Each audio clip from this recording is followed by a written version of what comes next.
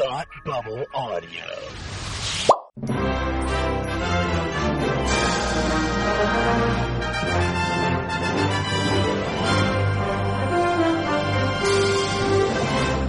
Hi, and welcome to Academy Rewind, the fortnightly podcast where we're taking a look at the Oscars from years past. I'm Tim, and with me, as always, is my man who loves boxing and then going to Ireland. It's Palmer. How are you today? I don't like either of those things. You don't like boxing? No, I do. Oh, okay. I was like, that's actually that was really surprising. It's like, but you watch UFC. Like, I would assume that you would watch the classier version of it. To be fair, I barely watch UFC. Yeah.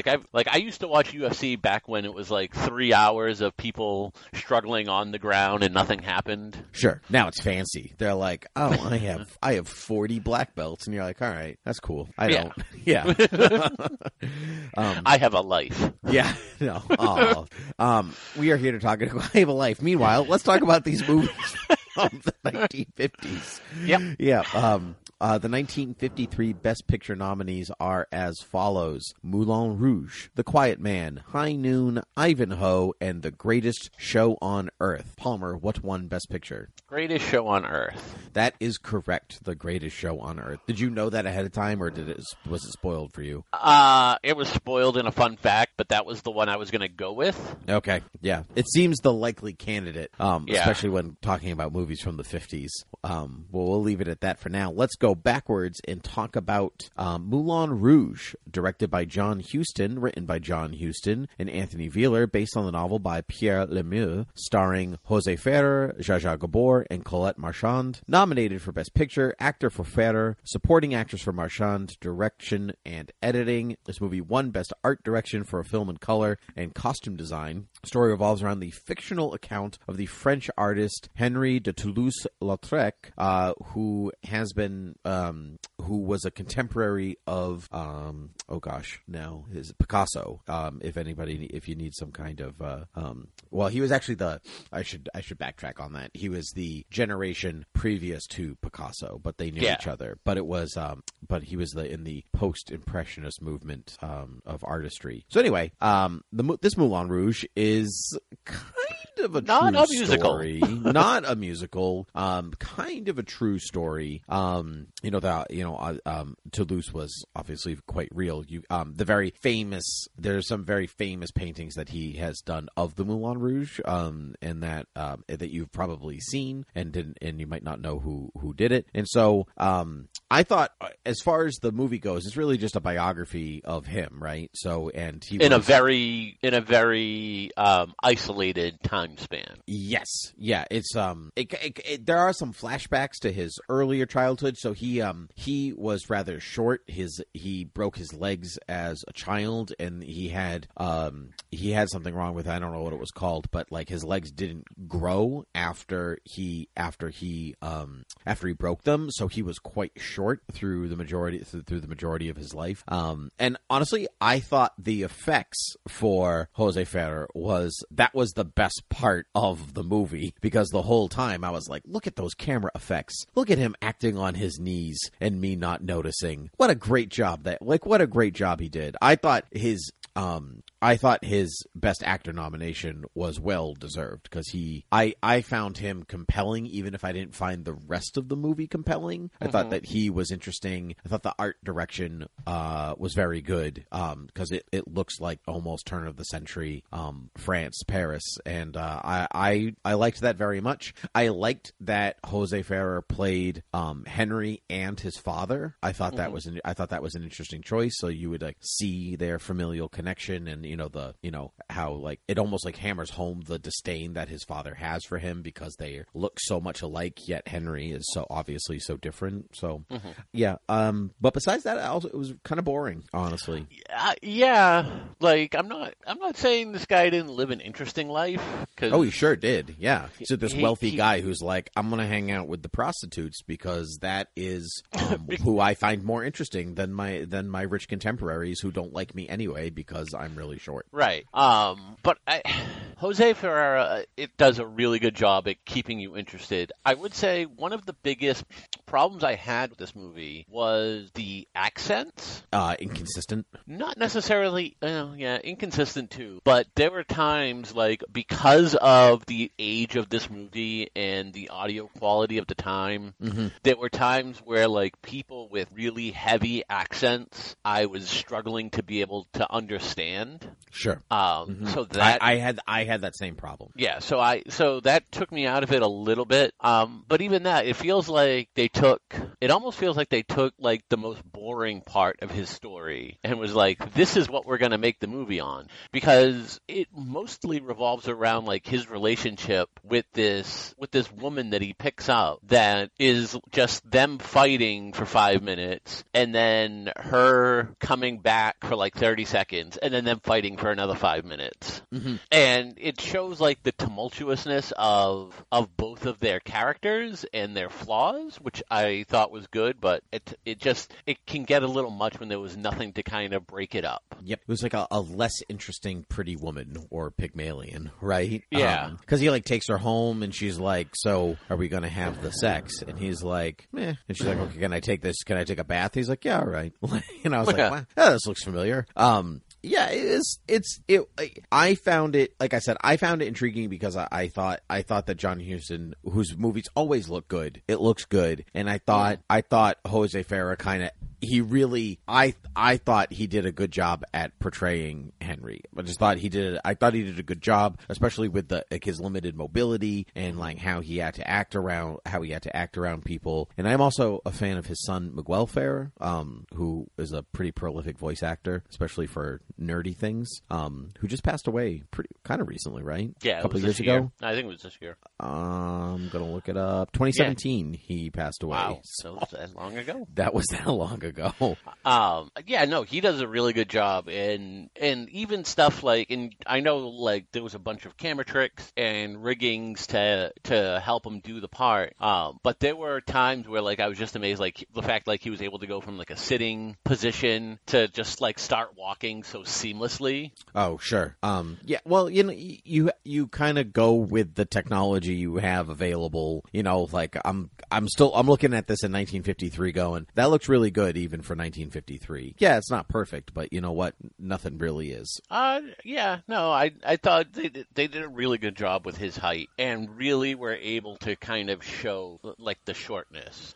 And it didn't look and I will say, like out of the two Moulin Rouges that we've seen, Toulouse-Lautrec, this one he doesn't look as funny looking when he moved, and I realized like that was because of the exaggeration on John Leguizamo's part in Moulin Rouge. Oh, sure, yeah. But Lautrec will be actually coming up again in Midnight in Paris in our 2012 episode. Oh, really? Yeah. Oh, and then again in Moulin Rouge, which I believe is also next season. No, Moulin Rouge is 2001, isn't it? Oh, it could be. Hold on, I can check for you while we're 2002.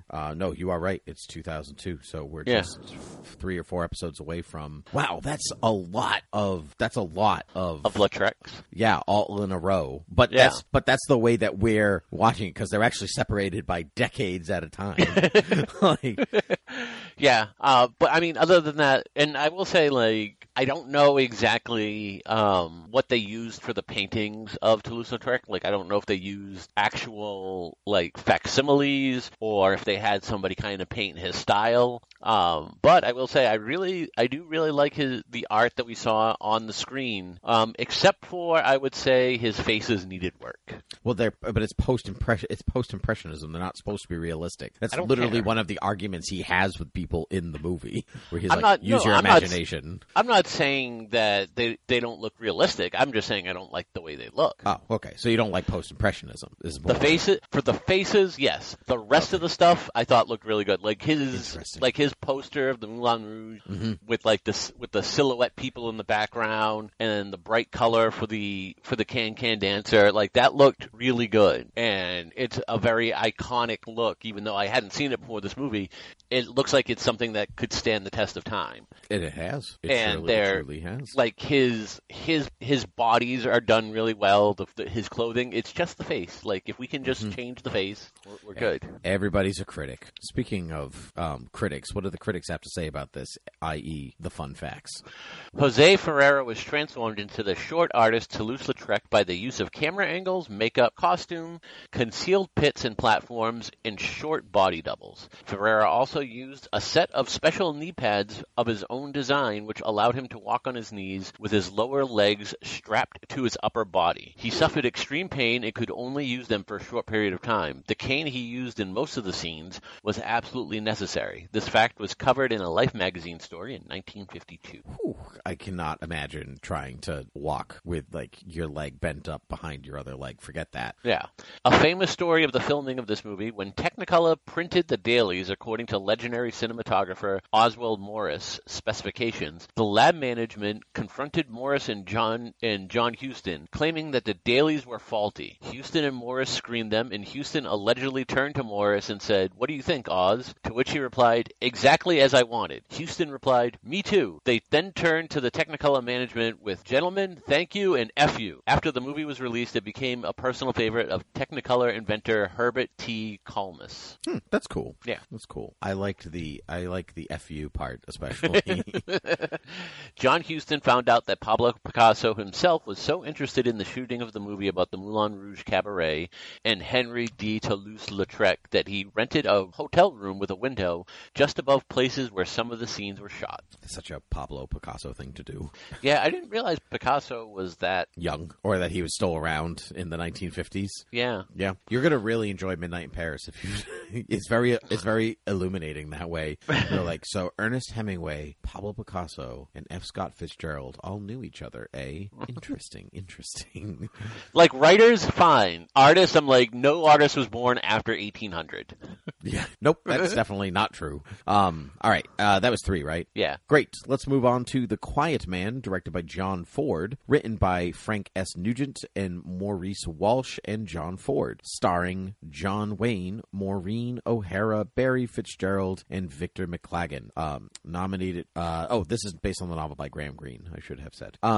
And nominated for Best Picture, Best Supporting Actor for McLagan, writing for screenplay. So in the 50s, there's 2 different types of writing awards. You can get like writing for the story, and you can get writing for the screenplay. And so this got an award for the screenplay. And so screenplay, art direction, and sound. It won Best Director and Best Cinematography for film in color. Falls around a retired boxer played by John Wayne, who returns to the village of his birth in Ireland, where he falls for a spirited redhead whose brother is contemptuous of their union. I found this movie surprisingly fun. I really liked it. I thought it was very pretty. I thought John Wayne was just John Wayne the whole time, which is take it or leave it. I thought he might have actually been the weakest actor in the movie. Easily. Like, everyone was so spirited and lively around him, like, and not even in just like tone, but in just like the way that their lines were delivered. And he was like, "Yep, well, that's me, John Wayne." And you're like, all right, stop calling yourself John Wayne. You're breaking the story, man. What are you, Deadpool? Yeah. So I liked it. I thought the story was kind of simple, right? He leaves America to go back home to Ireland, and he's like, this house cottage is where my mom lived, and so I'm gonna buy it and live here, and I'm going to charm the town with my American swagger, because they're all crusty, and at the end maybe they'll be a little less crusty. The end of movie. I liked it. Yeah. What'd you think? No. This is a miss for me, and you're right. It's mainly because of John Wayne. This movie starts off really fun and funny with him stepping off the train and all the Irish townspeople trying to give him different directions to the same place, and then arguing amongst each other. Everyone was having fun with this movie, and I think everyone but John Wayne knew that it was supposed to be more of a like a comedy. Yeah, it's supposed to be a comedy-esque. It's really a dramedy, I would say. Yeah. Not really a comedy so far. Because the reason that he's in Ireland, I would not say is comedic in any particular way. Well, no, the reason he left boxing isn't comedic. The reason he's in Ireland. Well, no, it's not like he was on the run from the law. No, he's not. But he is leaving to like escape his past or like escape his present to go to his past. Right? And so I'm going to leave the world I know and go to the one that I wish I knew because life was quote unquote simpler here or whatever. Well, he was born there and lived for a time. I mean, he was a baby, so a baby. Yeah. So I did think that sometimes Maureen O'Hara was like at a 10 and John Wayne was at a 2, and so their scenes together didn't always blend for me because she was like, I'm very expressive in all of these things, and John Wayne is just John Wayne. I mean, you hire him to do the John Wayne thing, like that's not like a mystery. And so, but he's almost got the quiet Irish temperament that you would expect, whereas everybody else is loud and boisterous around him. So it's kind of playing with the idea of what you think Ireland is at the same time. I also really liked the horse race because I've talked about this before that my wife is an equestrian, so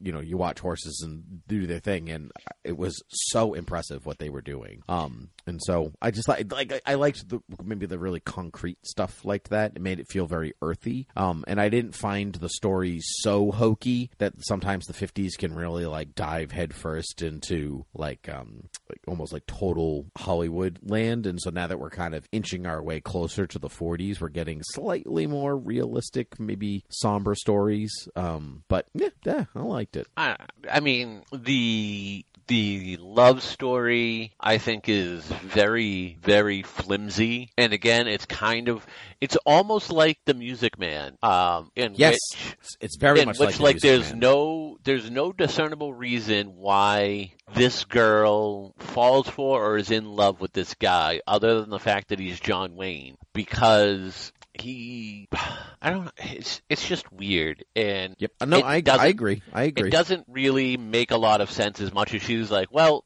you know what? I've had too high a standard, so the next guy with a heartbeat that comes by, that's the man for me. It's a little bit like that, but it's also like The Music Man. It's like, look at the joy that he's bringing to this very morose, what could be a very morose place. She's getting out of the thumb of her brother who's abusive, and that kind of thing, and he's just anything but. He's not like the best either. No, he's not, but he's definitely better than the brother. I'm not saying that he's the best pick in town. A little 7 brides, 7 brothers that way, like you'll do. Let's get married. I saw you with eyes. Yeah. Give me some fun facts on Quiet Man, though. I've run out of steam for Quiet Man. At the film's conclusion, after the credits, we see Kate and Sean standing in their garden waving goodbye. Maureen O'Hara turns to John Wayne and whispers something in his ear, invoking a priceless reaction from Wayne. What was said was known only to O'Hara, Wayne, and director John Ford. In exchange for saying this unscripted bit of text, O'Hara insisted that the exact line never be disclosed by any involved parties. In her memoir, she said that she refused to say the line at first because she couldn't possibly say that to John Wayne, but Ford insisted, claiming he needed a genuine shock reaction from Wayne. The line remains a mystery to this day. That's pretty cool. I like that. But also I love that John Huston knows, or John Ford knows Wayne well enough to be like, I need an actual acting moment from him. So if you would be so kind as to say this probably dirty thing to him, that would be great. No, she just whispered in his ear, I'm a communist.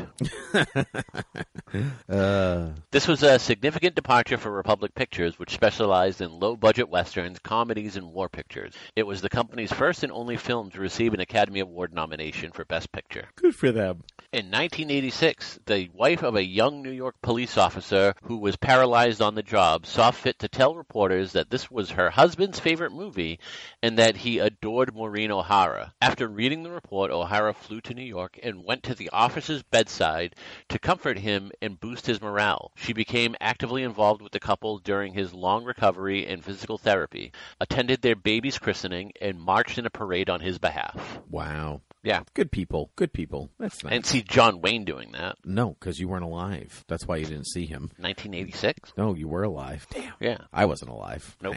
You're old. Anyway, let's talk about High Noon. Directed by Fred Zinnemann, written by Carl Foreman, based on the short story The Tin Star by John W. Cunningham, starring Gary Cooper, Thomas Mitchell, Lloyd Bridges, Katie Jurado, and Grace Kelly. Nominated for Best Picture, Best Director, and Best Writing for a Screenplay, and it won Best Actor for Gary Cooper, Editing, an Original Song, and Music.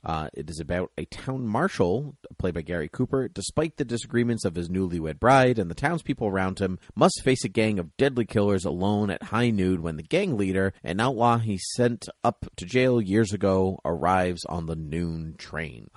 And so this is about really a guy who's kind of spent his whole life kind of, defending the people of this town. And now it's their kind of time to defend him. And they're like, meh, it's fine, And so like a movie about like how far does service get you and how are people grateful for what you give them and all that stuff. It feels like it's like kind of one of the early forays into serious Westerns, right? Like kind of like, Unforgiven or Slow West or, the serious Westerns.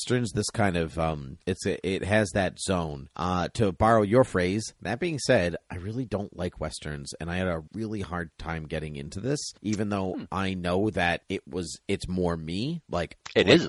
Yeah, it isn't, or it is. No, it is. It is. Yeah, like there's nothing wrong with there's nothing wrong with this movie. It's well acted. It looks good. It actually moves at a pretty good clip. I like the story's fine. Gary Cooper is Gary Cooper.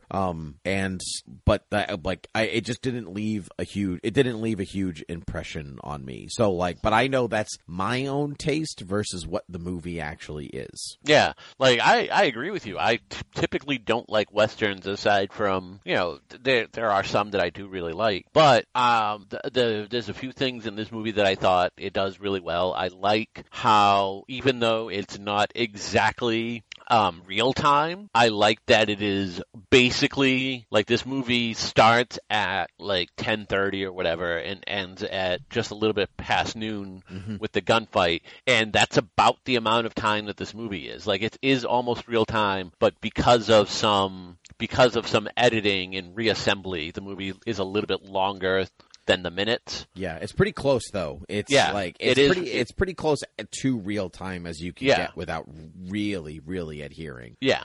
So that's one thing I really like about it, because I don't necessarily mind movie time, but I hate in something where like this has a lot of emphasis on, hey, the guy's coming at noon, it's 10:30, I have an hour and a half.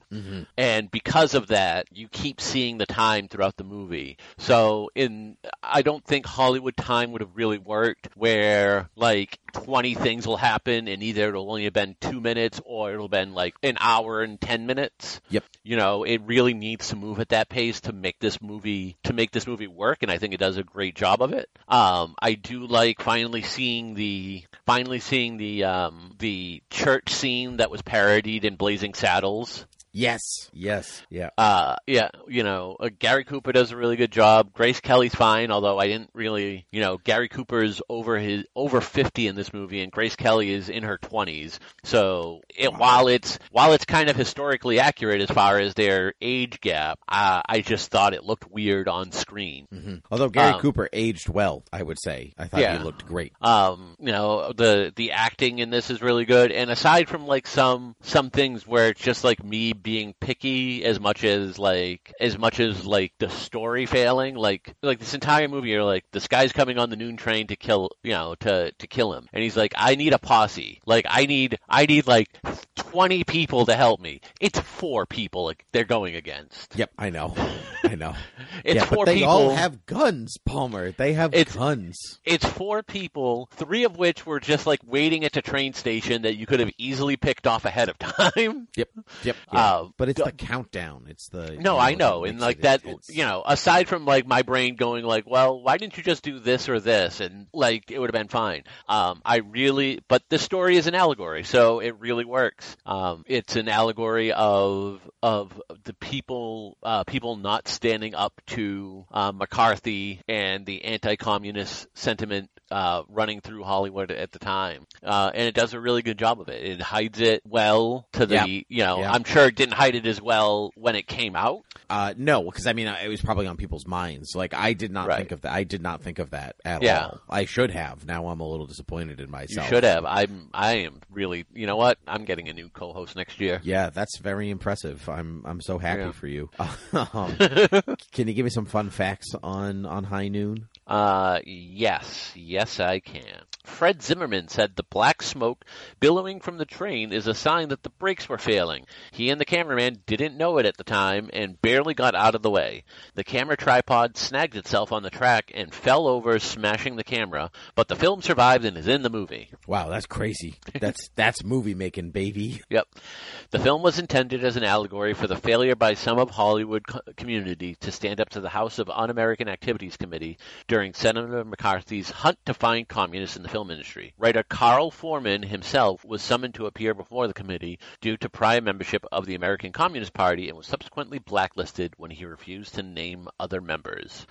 This movie also has Lloyd Bridges, who was quote-unquote gray-listed. What does that mean? We're watching you? Yeah, probably. Yeah. Okay. Huh. Jeff Bridges' dad, Lloyd Bridges? Yeah, and Beau Bridges. Beau Bridges was actually on the set for the fight between Gary Cooper and Lloyd Bridges. I guess he was in he was sitting on one of the haystacks in the back, off camera. And when Gary Cooper throws the water to wake up Lloyd Bridges, he laughed and it made them do they had to do a second take. And I guess at the time, Cooper was in a lot of pain because he had a bleeding ulcer throughout this. Oof. Yeah, so it was. That's where his weariness comes from. That's the acting that he has the whole time. They're like, "Wow, give that man an Oscar." He looks the weight in so of much his pain. years are really on there, and he's like, "I had an ulcer." It was really painful. The climax begins with a long pullback from Gary Cooper walking the dusty streets of the desolate town. Fred Zimmerman achieved this by using a long crane that he borrowed from fellow director George Stevens.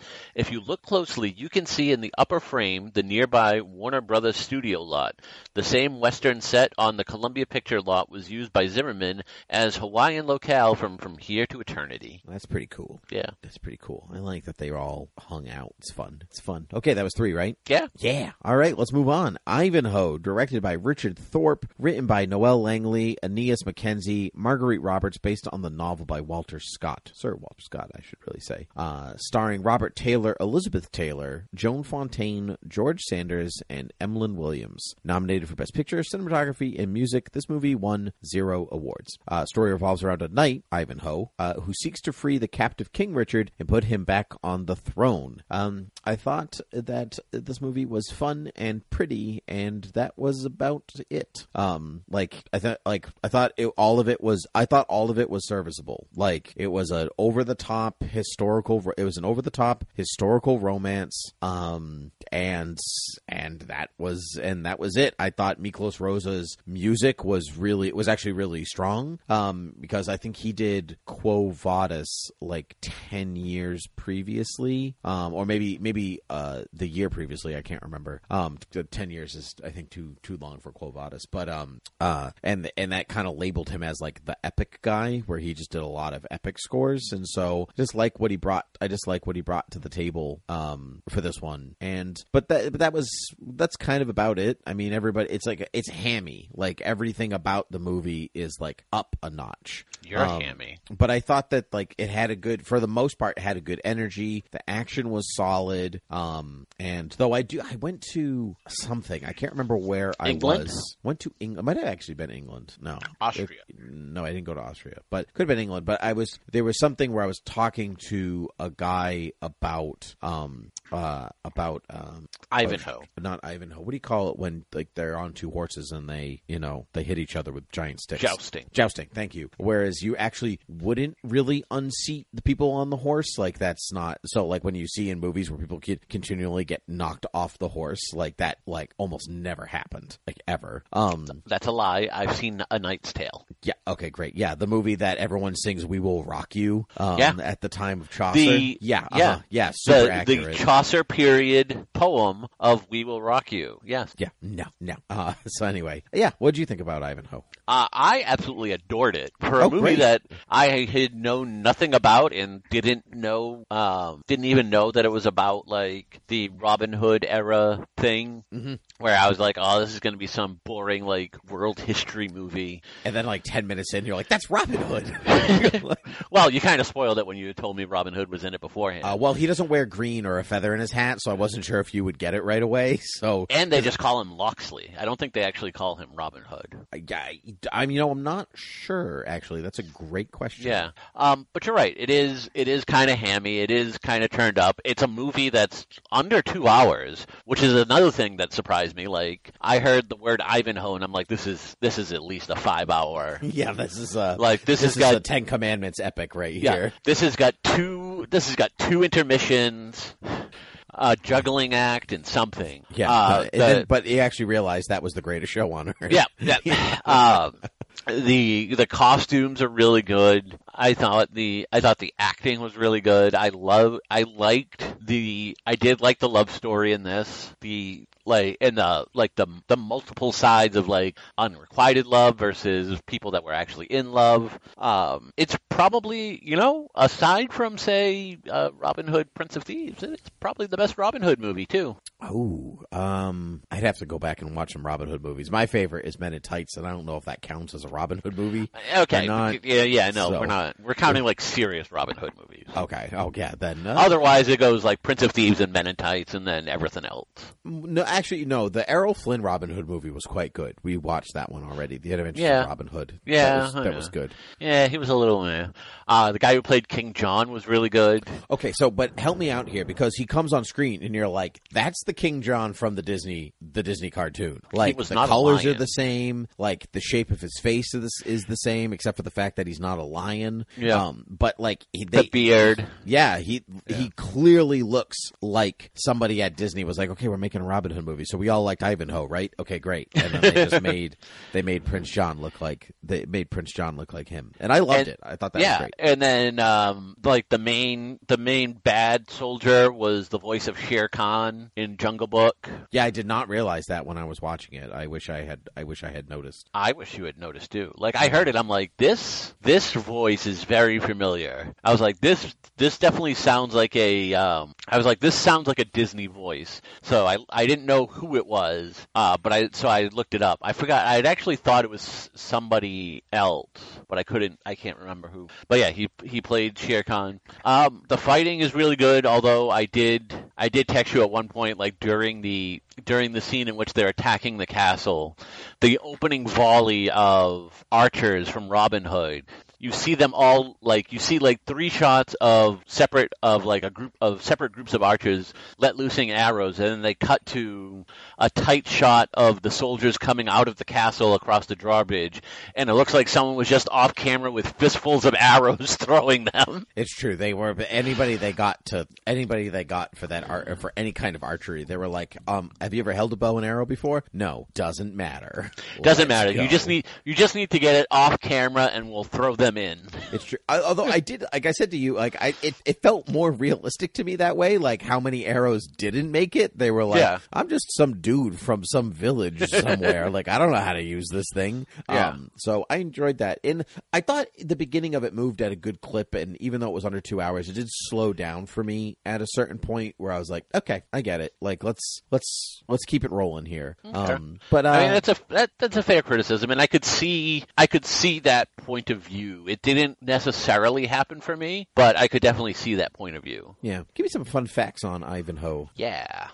At the beginning of the movie, Sir Wilfrid of Ivanhoe is looking for King Richard by singing until he finds the king. This is historically accurate, with the exception that the singer was a minstrel called Blondel. When Leopold of Austria captured King Richard, Blondel went around to all the castles singing King Richard's favorite song. One story had it that King Richard actually actually co-wrote the song. When he heard King Richard join in the chorus, he went home and told the Normans where King Richard was. That's pretty awesome. I love that. Yeah. Although King Richard the Lionheart was a beloved king of England, he was actually French and spoke almost no English at all. Of a 10-year reign as king, Richard spent only 6 months in England. The rest of the time was spent at war, most notably the Third Crusade. Yep, that is true. Because you don't get English the way that we might recognize it until Chaucer. So we're quite a while away still.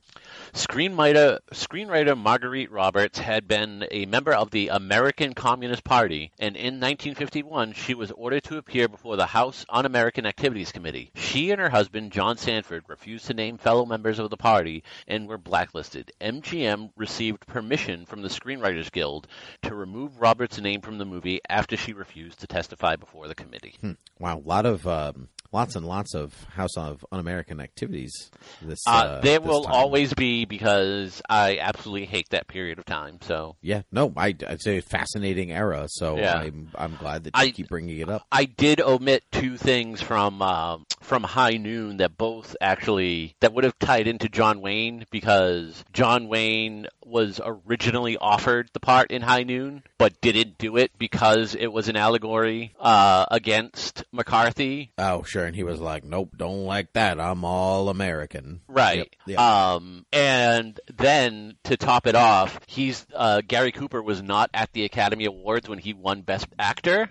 And the person who had to accept it for him was John Wayne. That's fabulous. Who then, in true 2020 Republican fashion, went out there and was like, "I'm kind of upset they never offered me this part." I mean, he maybe was joking, because everyone went, "Ha ha ha ha, John Wayne, you messed up." But anyway, those were some fun facts. Yeah, they were. Yeah. Let's talk about The Greatest Show on Earth, directed by Cecil B. DeMille, written by Frederick M. Schenck, Theodore St. John, and Frank Cavett, starring Betty Hutton, Cornel Wilde, Charlotte, autocorrect, Charlton Heston, Dorothy Lamour, Gloria Graham, and James Stewart, which I thought was funny that as he got older, they were like, drop the Jimmy, give me the James. Nominated for Best Director, Costume Design, and Editing, this movie won Best Picture and Best Writing. The story revolves around the dramatic lives of trapeze artists, a clown, and an elephant trainer who are told against all of which is told against a background of circus spectacle, meaning that this movie is about 4 hours long and 2.5 hours of that is just circus acts. That is a stretch. Yeah, it's more like 3 hours of circus tricks. That is accurate. Yeah. When I thought this movie, when it works, it really works and it's good, but the majority of it is so boring. But there was some stuff in here that I was like, this is good. This is quality. You're telling an interesting story. Like, oh, we got to bring, like, we're gonna close the circus if we don't make more money. So we got to bring in this like big name and that like sideline somebody else. And there's almost like inter-office politics involved and stuff like that. And there's like a weird murder plot, and there's a big train crash that was well done, and like there's some stuff that was great. But I was so ready for this movie to be over when it was over, and I found the last 20 minutes the most interesting part of the movie. Oh, from the train crash? Yeah, from the train crash onward, I was like, yes, this is the good stuff. You should have led with this and gone backwards. There's slight spoilers on this movie, but like the idea that like there's a doctor hiding out as a clown in a circus because he killed a patient and he's on the run from the law and stuff. I'm like, that's cool. I want more of that. I want please. The sequel of his court case, because I'm pretty sure I know what happened. Greatest Show on Earth sequel. I got you. Let's look it up. Yeah. There was a TV series. Yes, there was. Starring Jack Palance. Oh, what? yeah. Oh, it was a please tell me he played the runner of the circus. Palance portrayed Johnny Slate, the circus manager, who became involved in the personal lives of the circus performers. Nice. Went 30 episodes. Excellent. Which is almost as long as this movie was. Yeah. Mm-hmm. So it's a shot-by-shot remake, apparently. Wow. Yeah. Yeah. So I actually really enjoyed it. I love circuses. So like the minutes of circus acts was fine. Charlton Heston, I think, does a really good job at playing Indiana circus runner. Yeah, he does.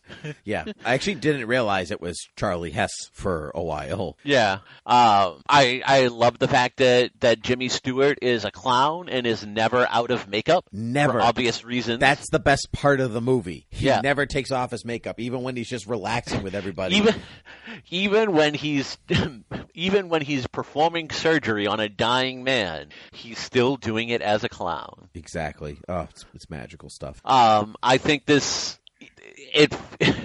because it's Cecil B. DeMille, it has the grandeur and scope of, say, 10 Commandments, and I think you get that a lot with the like pullback shots of the circus going on. I will say I could have done without the intercut narration of like what it takes to put on the circus. Sure. But I did find it somewhat illuminating because, we came along at a point where they were just going to like the Boston Garden or the Providence Civic Center, before they actually had they had teams of people that would get to the town beforehand to set up an actual big top. It was a very involved thing. This movie at times is like 13 different movies, and I will agree that I wish it kind of became a little bit more focused, and I will agree with you. The last 20-ish minutes from the bank robbery or the train robbery to the train crashing are the best moments of the movie, and it's a really good payoff, and it kind of wraps up pretty fast after that. Overall, I really enjoyed this. This year, I thought gave me a bunch of really good surprises. I kind of figured I would like The Greatest Show on Earth, but I didn't know what I was getting when I walked into it. Yeah. But Yeah. No, I'm with you. I think when it works, it works, and when it doesn't, for me, it just did not. It just did not work. Yeah, which is very understandable. Like if you can't just go from it's hard to go from an actual movie to then just watching circus acts for 10-15 minutes, and it's a weird kind of idea to do, but I think he made it work. But I was just I'm very interested in that, so yep. It's definitely something that if you can get into it, you won't notice it as much. If you can't, it will become a grind. Yep. Yeah. Well, and the grind for you or grind for me, and not so much for you. So I think that's a win. You should really like more things. You should be like me. Yeah. Yeah. You love things. Yeah. Yeah. Give me some fun facts. During one scene, Sebastian is hanging from the trapeze by his knees. He catches Holly, then pulls her up and kisses her. During one of the early takes, Wilde tore the ligaments in his shoulder. He managed to make it through 2 more takes, then had to stop. He was unable to use his arm for several days, so Cecil B. DeMille shot the scenes where he was not needed. That's pretty cool. Yeah. Conspicuous mention is made of the circus tent's fireproof quality. This is because only a few years earlier, 1944, 167 people were killed and hundreds more injured when a Ringling Brothers big top caught fire and burned to the ground in Hartford, Connecticut. This movie is seen by some as an elaborate public relations gesture by Ringling Brothers. Wow. Yeah. Okay. Cecil B. DeMille did not tolerate background noise of any kind during filming and would often banish extras or crew from the set for disrupting film. One day he came back to his office earlier than usual, and his secretary said, "What happened, Mr. DeMille? Did you talk during a take?" That's great. She was promptly fired. Yeah, right. I'm sure she was. Oh, man. That's good. This is a good fun fact. Yeah. All right. So, Palmer, you know where we are. Yeah. You know where we are, but everybody who's listening, you can find us on academyrewind.com and thoughtbubbleaudio.com, and where all other Thought Bubble audio shows can be found. You can rate and review us on iTunes and other places that podcasts can be listened to, and you can support us on patreon.com/thoughtbubbleaudio. Palmer, you ready for the 1953 Rewindies? Am I? Good. Am I? No, that was a question. Am I? I don't know. I'll start. You make it up. Okay. Okay. I mean, that's what I usually do. I know. So we will start with supporting actor and go through all the categories. Of course, we can only choose movies from these 5 selections. And here we go. Supporting actor, I'm going to give to Victor McLagan from The Quiet Man. He was the brother, right? Or was he the... He was the friend. Oh, he was the horse driver, buggy stringy Yeah. guy. Yeah. Oh, that's a good choice. It's difficult because my top three would be him, the brother, and Jimmy Stewart. Yep, I So- almost went with Jimmy Stewart too. That we've just seen him in better things. And Yeah. so I don't think he did anything extraordinarily different here, apart from wearing clown makeup the whole time. And I don't know if that's worth the win. I am going to go with the brother from Quiet Man. Okay, supporting actress I'll give to Colette Marchand from Moulin Rouge because there aren't a lot of choices here, Palmer. I am going to give it to Grace Kelly from High Noon. Sure. Okay. Production design I'm going to give to Moulin Rouge. Oh, that's tough. I have to go with The Greatest Show on Earth. Okay. Costume design I'm also going to give to Moulin Rouge. Greatest Show on Earth. Okay. Makeup and hairstyling I'm going to give to Moulin Rouge. Moulin Rouge. Music to Ivanhoe. Ooh, I would have said Ivanhoe, but then after that I watched High Noon, and while I will say that one of the things I talked about in Dr. Zhivago was the overuse of the theme, I felt like in this, not necessarily like the ballad, but the way that they kind of folded in pieces of the ballad throughout the rest of the score, Yep. I thought did really well. So I'm going to say High Noon. Okay. All right. Well done. Visual effects I'm going to give to Ivanhoe. I have to give it to Greatest Show on Earth, Okay. just for the train sequence. The train sequence? Yeah, I Yeah. know. I was really close, but I just thought that Ivanhoe was consistent. You just thought those guys throwing arrows were really was good. really good. It was really solid. Yeah. It was strong. Cinematography I'm going to give to The Quiet Man. I'm going to give it to Ivanhoe. Okay. It was solid. It was good stuff. Editing I'm going to give to High Noon. I will give it to High Noon. Sound to The Quiet Man. That's an oxymoron. Yeah, I know. That's why I liked it. Sound I will give to High Noon. Okay. Best actor I'm going to give to Jose Ferrer for Moulin Rouge. Best actor I will give to Jose Ferrer for Moulin Rouge. Yeah. Okay. Best actress I'll give to Maureen O'Hara for The Quiet Man. Yeah, Maureen O'Hara. Yeah. Best writing for High Noon. Best writing I will give to Ivanhoe. Okay. And best picture I'm going to give to High Noon. I am going to agree with you, but I will say High Noon, Ivanhoe, Greatest Show on Earth. It was close for you. Yeah, like Ivanhoe was definitely in the running. Greatest Show on Earth just because of the scope and all of the working parts that needed to work off to make the movie interesting. And I will say that it's a definite probably third place out of the three because you're right. At times it does misfire, but it's a close 1, 2, 3. And even like really the only movie I kind of disliked was Quiet Man, and I didn't really dislike it. I thought all of like the supporting actors made the movie enjoyable, but out of the 5, it's definitely like last place. Yep. And Yep. then Moulin Rouge, like if it just had a little bit more interesting story, I think. Yep. I agree with you though. Like none of these were terrible. Like sometimes there's Yeah. usually like one movie you're like, oh my god, what Yeah. have I watched? There's just some more stronger than others, and I put my own bias aside to recognize that High Noon is the better of the pictures than the rest of them. But This that's it. was Yeah. that's what everyone actually thought back when Greatest Show won. They figured it was considered a huge upset against High Noon. Really?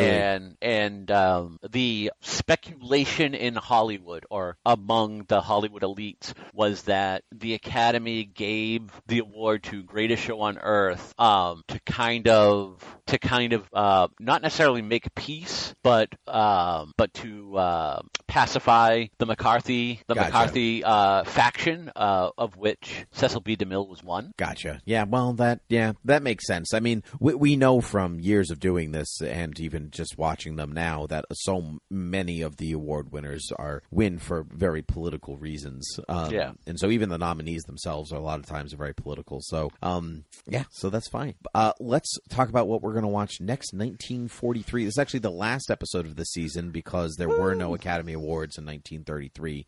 They skipped them because times were tough and they started in they went to 1934 instead. So we have Mrs. Miniver, The 49th Parallel, Talk of the Town, The Magnificent Ambersons, Yankee Doodle Dandy, Wake Island, Kings Row, The Pride of the Yankees, Random Harvest, and The Pied Piper. I've actually watched all of these already because I'm real ahead of our watch schedule, and so you're in for some treats, my friend. There were actually some surprisingly strong films in here, so don't be worried. But I won't tell you which ones. You need to discover on your own. Okay. Yeah. Sounds good. That's good.